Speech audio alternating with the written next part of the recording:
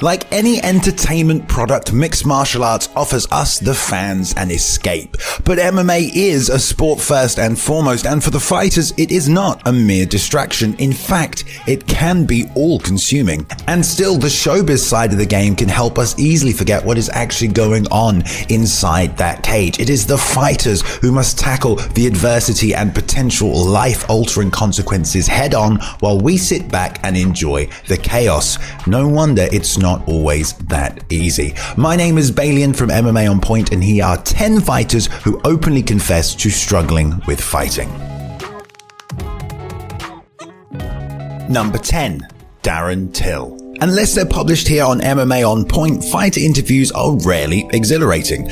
I'm just teasing. But let's be honest, most of the time they aren't that interesting. And it's easy to see why. Not every fighter is a natural showman, and rarely are they quizzed under the best of times. It's typically during fight week, during weight cutting, when they are hungry, starving, and in some cases, petrified. And that's why guys like Darren Till stand out. He has always been a great interview thanks to his wit, but it is his candor, which was on full show at UFC 244, that separates him. Leading in, he was basically at rock bottom. He had just suffered his first loss in a title challenge against Tyron Woodley before losing again to Jorge Masvidal, igniting the rocket strapped to the future BMF champion's back. And while there was a collective sigh of relief for his move to 185, especially for those who saw that horrific video of going momentarily blind before cutting weight, the pressure wasn't off. It was only after the fight that Till admitted that he had almost backed out. To tell you the utmost truth, I didn't even want to go out there tonight. I was thinking of ways to fake an injury, and I was just, I'm getting a bit worked up saying it because it sorry. No, mate, listen. I was just scared, so scared, man, and then I was saying to Colin in the corner, Colin, I'm so scared. A pretty big admission for someone who exudes a lot of confidence. Number 9. Pat Barry. Pat Barry forever endeared fans to himself with his entertaining fight style and charisma. The former kickboxer never managed to string a pair of wins together in the UFC, but man was he involved in some barn burners, especially that one fight which you will all know against Czech Congo. Barry also had this offbeat, zany personality which lent itself to some memorable comedic moments, like anything he did with Mirko Cro Cop, but it also made him far more candid than most of his peers. He rarely flexed and was more self-deprecating than brash. But yeah, my first time meeting Nate Diaz consisted of me going, oh shit, I straight got scared. I got scared. And if he wasn't feeling macho, he'd tell you that too. I'm like, yeah, Cro Cop, man, I'm the most confident person. And I turned around the corner and walked straight into him and instantly said, I'll call y'all back. I got off the interview. Yeah, he wasn't feeling macho. For example, following his UFC debut, which he won by leg kicks, he talked about how nervous and stressful he was right up until the opening bell, swaying back and forth between confidence and cowardice. He admitted that it was the most nervous he had ever been for a scrap up until that point, but also said that it was nothing new. He revealed that it wasn't uncommon for him to hide backstage in the bathroom, to either throw up or cry on the phone to his mother. I don't know if I have to use the bathroom or throw up. I'm sitting on the stage right now. I mean, I've always been the guy behind the TV screen watching this, and the fact that I'm even up here right now is still unbelievable. This is not a regular, okay, I'm gonna just go and do my job. This means everything in the world. And while Pat has retired from MMA now, he still has to cope with a different level of stress every time he is cornering fiancée Rose Namajunas, and he says it still does indeed make him throw up from the anxiety. Lovely image, Pat. Number 8. Stefan Struve. Stefan Struve, by all accounts, didn't struggle with fighting until relatively late in his deceptively long career. The 32-year-old human skyscraper has been competing since 2005, and yes, your math is correct, he was 15. Still, even back then, he probably stood a foot taller than everyone he fought. Nevertheless, the early start gave him plenty of practice coping with the inevitable emotions that fighting spawns. But after he was medically sidelined with a leaking aortic valve and enlarged heart, something changed. At first, he thought it was unlikely that he would ever compete again, especially after Dana White himself had his own doubts. But regardless of that, he got back on the horse and was booked for a return fight against Matt Mitrione. However, it wasn't meant to be. Struve, who was out for a little over a year, suffered an extremely concerning panic attack, and everyone immediately feared that it was heart-related. All the negative things that would happen, I would not be able to deal with it, would get even more negative, and I would just, get down by that and just feel depressed. Although Stefan was adamant that it wasn't the case. He said that he simply lost control, blaming his blood pressure medication for exacerbating his nerves. His manager subsequently revealed the details, explaining that his client didn't take full account of his emotions. He said that Struve also had some lingering doubt about his health despite being cleared, and it consolidated into a psychological breakdown which manifested physically to the point he almost fainted. And thank goodness he didn't, because I don't think there's anyone in that locker room that would have been able to catch the skyscraper as he fell down. Number 7. Rashad Evans. If they're serious, fighters can't really afford to treat MMA as a hobby. Not only would it be inauspicious, but it'll also guarantee them a trip to the hospital. There is, however, something to be said about harnessing that mindset, and a certain guy with a psychology degree, Sugar Rashad Evans, would back me up on that. Let me be clear, I'm not saying fighters should dismiss their very dangerous profession, but listening to Rashad Evans document its many stresses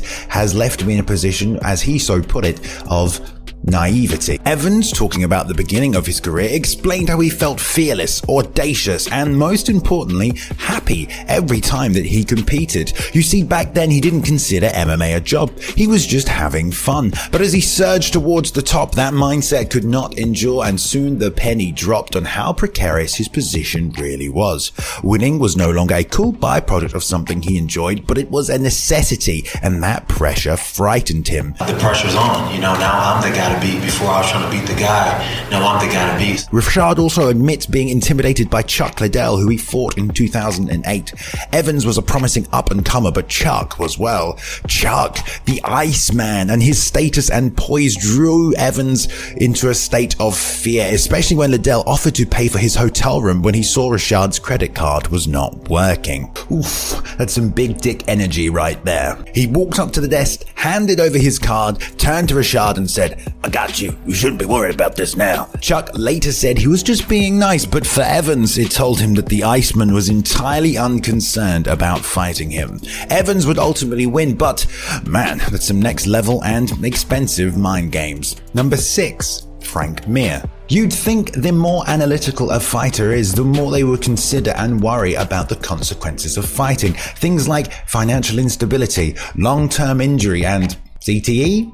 Well, you might be surprised that former UFC heavyweight champion and Brock Lesnar's best friend, Frank Mir, who is arguably one of MMA's most analytical fighters ever, doesn't really fear the latter. In an interview from 2011, he said that long-term brain damage is the least of his worries when he enters the cage. However, that doesn't mean he's fearless. Mir once described his state of mind on fight day as a controlled hysteria, saying he experiences a roller coaster of emotions ranging from meditative calm to blind panic. I feel like I'm rethinking my career choices right now. I wish I would have stayed in college. Come on, dude. I'm about to walk into a cage in front of 15,000 people half naked. How would you feel right now? He also says his heart races so violently that he can hear it pulsating in his ears. Moreover, like many of the fighters in this list, he too said that he can't stomach food on fight day. But if his fears aren't related to potential bodily harm, what is the issue? Well, he puts it all down to ego. He said that for him it's one thing being able to exaggerate how big and strong the guy was who whooped you in a bar fight, but when it happens live on pay-per-view in front of thousands of people, well, there's no hiding from that one. Number 5. Rose Namajunas. Thug Rose Namajunas has arguably had one of the most interesting careers in recent memory, both for reasons manifesting inside and outside of the cage. At just 25-year-old with a 6-3 record tainted by a quick dive into the deep end, she dethroned the then undefeated Joanna Jędrzejczyk to capture the strawweight title. It was a star-making performance for the young superstar, and although she showed such composure, poise, determination against Joanna's intimidating tactics at the weigh-ins, she was in fact stoic in nature, but also reciting so terrifyingly the Lord's Prayer. And Mr. Joe Rogan agreed, and as unusual as the moment was, it was a perfect indication of her personality. She's an emotional person, everybody knows that, and that can be detrimental in a sport so ruthless. She has even admitted that she's had trouble finding the balance between lashing out and wanting to disappear. The famous Conor McGregor bus fiasco, which really shook her up, couldn't have helped either. But perhaps the most revealing moment of her UFC run so far was when she lost her title to Jessica Andrade. Deep down, she must have been devastated, but in the immediate aftermath, she didn't seem upset. Getting knocked out actually wasn't that bad, so. In fact, she admitted with a smile that losing her belt took the pressure off. She then confirmed that she was considering retirement, but in the end returned to beat Andrade in an epic rematch. And maybe for now, even though the title has moved on, that's just enough for Rose. Number 4, Georges St-Pierre. GSP, MMA's greatest ever welterweight, has always stood out from the pack, but not only for being what I said he was, MMA's welterweight GOAT, or perhaps MMA's best fighter period, but because his presence in some ways incongruous with prize fighting, yet somehow it works. And while he was always habitually short on fighting words, preferring to parry away his opponent's trash talk, then return with his own, he was always very honest with his fighting struggles. In 2010, right in the middle of his legendary title reign, he admitted that he was terrified before every fight, like it's the end of the world. Then in 2013, nearing the beginning of a 4-year break from the sport, he once again repeated the sentiment. I need to make a point, man. I can't sleep at night now. I'm going crazy. I had issues, man. I need to relax. I need to get out for a while, you know. He even revisited it this year, telling Ariel Helwani that he didn't enjoy a single second inside the octagon. I fight only because I have to, because it gives me the right to pursue what I love to do every day of my life. However, the origin of his fear never came from his opponent directly, but rather, like most of our fears, it was self-induced. You know, like how we all convinced ourselves that the old lady next door was a witch, or was that just me?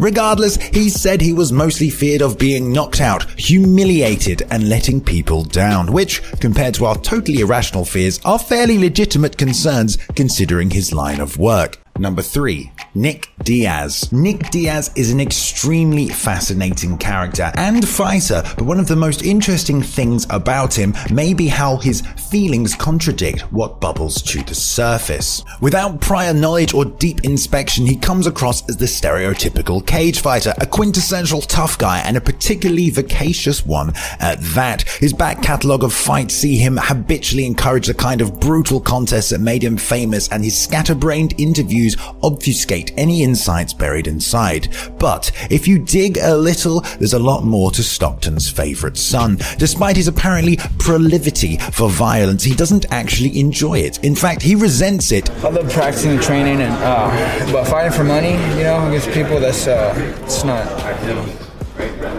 my favorite. He explained that MMA was essentially a means to an end, and that the idea of getting his face smashed in just isn't appealing, despite what his past fights might suggest. You know, because win or lose, I'm going to take punches from these guys, and these aren't good punches to be taken. But his biggest regret, at least back then, was inviting his brother Nate into the sport. Remember, this was pre-Nate vs. Comer, where Nate, despite his tenure and popularity, was only making a reported $15,000 to get knocked out by Josh Thompson and $30,000 for beating perennial top contender Gray Maynard. Nick, who claimed that his brother didn't want to fight either, felt responsible for trapping him in a situation with great risk and very low reward. Thankfully, Nate broke through, and Nick still remains one of MMA's greatest mysteries. Number 2, Vitor Belfort. Vitor Belfort is probably the last guy that you'd expect to encounter fear because, I mean, just look at him. However, according to referee Big John McCarthy, he's had his issues. Revisionist history often claims that the Vitor's fight against Randy Couture was a mismatch in Couture's favor, but for those in the know, the opposite was true. Couture, who was a one-dimensional wrestler back then, was as green as grass, while Belfort, who was admittedly inexperienced himself, possessed a blend of ferocity ferocious striking and black belt level jiu-jitsu. McCarthy even said he warned Art Davie, a UFC founder and matchmaker, that Couture needed development before fighting someone like Vitor. Davie agreed, but admitted it was intentional. The UFC wanted their marauding phenom to succeed, although Vitor himself didn't share in their confidence. Leading in, he called an impromptu meeting to discuss exactly what Randy could do to him legally if the fight got to the ground. But it didn't stop there. With Couture in the cage, there was no sign of Belfort. Then, after about 10 minutes, a UFC employee told Big John that Vitor wouldn't leave his dressing room. McCarthy subsequently went to find him and only found his team, who claimed that Vitor was in the bathroom with stomach problems. Belfort later said that he had worms. John knew Vitor simply had a bad case of the nerves and told them that if he wasn't in the cage out in 2 minutes, he would forfeit. So, Belfort, to his credit, eventually made the walk, but lost by TKO. Interestingly, if you go back and watch the event, you'll hear the commentators say that Vitor is pulling a stalling tactic, but unfortunately, he was all just up in his own head. Number 1, yep, you guessed it, Donald Cerrone. Donald Cerrone's relationship with fighting is, well, it's complicated. In some ways, it's comparable to another guy we spoke about, Nick Diaz, because like Diaz, he's somewhat of a contradiction, but in a very different way. Nick, like we said, represents the stereotypical cage fighter, but he doesn't actually enjoy fighting, whereas Cerrone, he loves it. He absolutely loves it, and I bet if the money wasn't even there, he'd still want to compete in some way. But it absolutely terrifies him. And to contextualize for those unfamiliar with Cowboy, although if you're unfamiliar with Cowboy, I mean, where the hell have you been? He's an adrenaline junkie whose idea of a good time is bungee jumping through fireworks while he's riding a bull. Still, he can't get through fight day without throwing up from an overwhelming sense of terror. I'm sick, my nerves are crazy, I go and throw up. I throw up every time, still to this day. Yeah, before every fight. Like, imagine that every time you did your favorite thing, it made you puke. I mean, if your favorite thing involves getting blackout drunk, then it becomes with the territory, but, man up. But anything else, anything, you turn on Mario Kart and boom, projectile vomit wrecks your TV. You'd give it up. It's not worth it, but not Cowboy. He rides that wave, and that's what makes him a cowboy. Yeah. Shout out to Ben Rosette and the excellent music he provided during the intro video. His music can be found on streaming platforms everywhere. There is a link in the description, and follow him at Ben Rosette on Instagram and on Twitter. Thank you to the writer of today's video, Rob Palin. You can follow him on Twitter at @TheRobertPalin. A shout out to today's video editor, Thomas Walsh. You can follow him on Instagram at Big Beat Visual. Thank you very much for watching, everyone, today. Please go ahead and like and subscribe if you did enjoy the content. We upload at least 3 videos every week for your viewing pleasure. Go ahead and leave a comment below if you want to join in the discussion, and follow us on Twitter at MMA On Point and myself at Balian_plays. You can now jump in and join the community Discord as well if you want to continue the discussion further, and I hope you've enjoyed yourselves. I'll see you in the next one.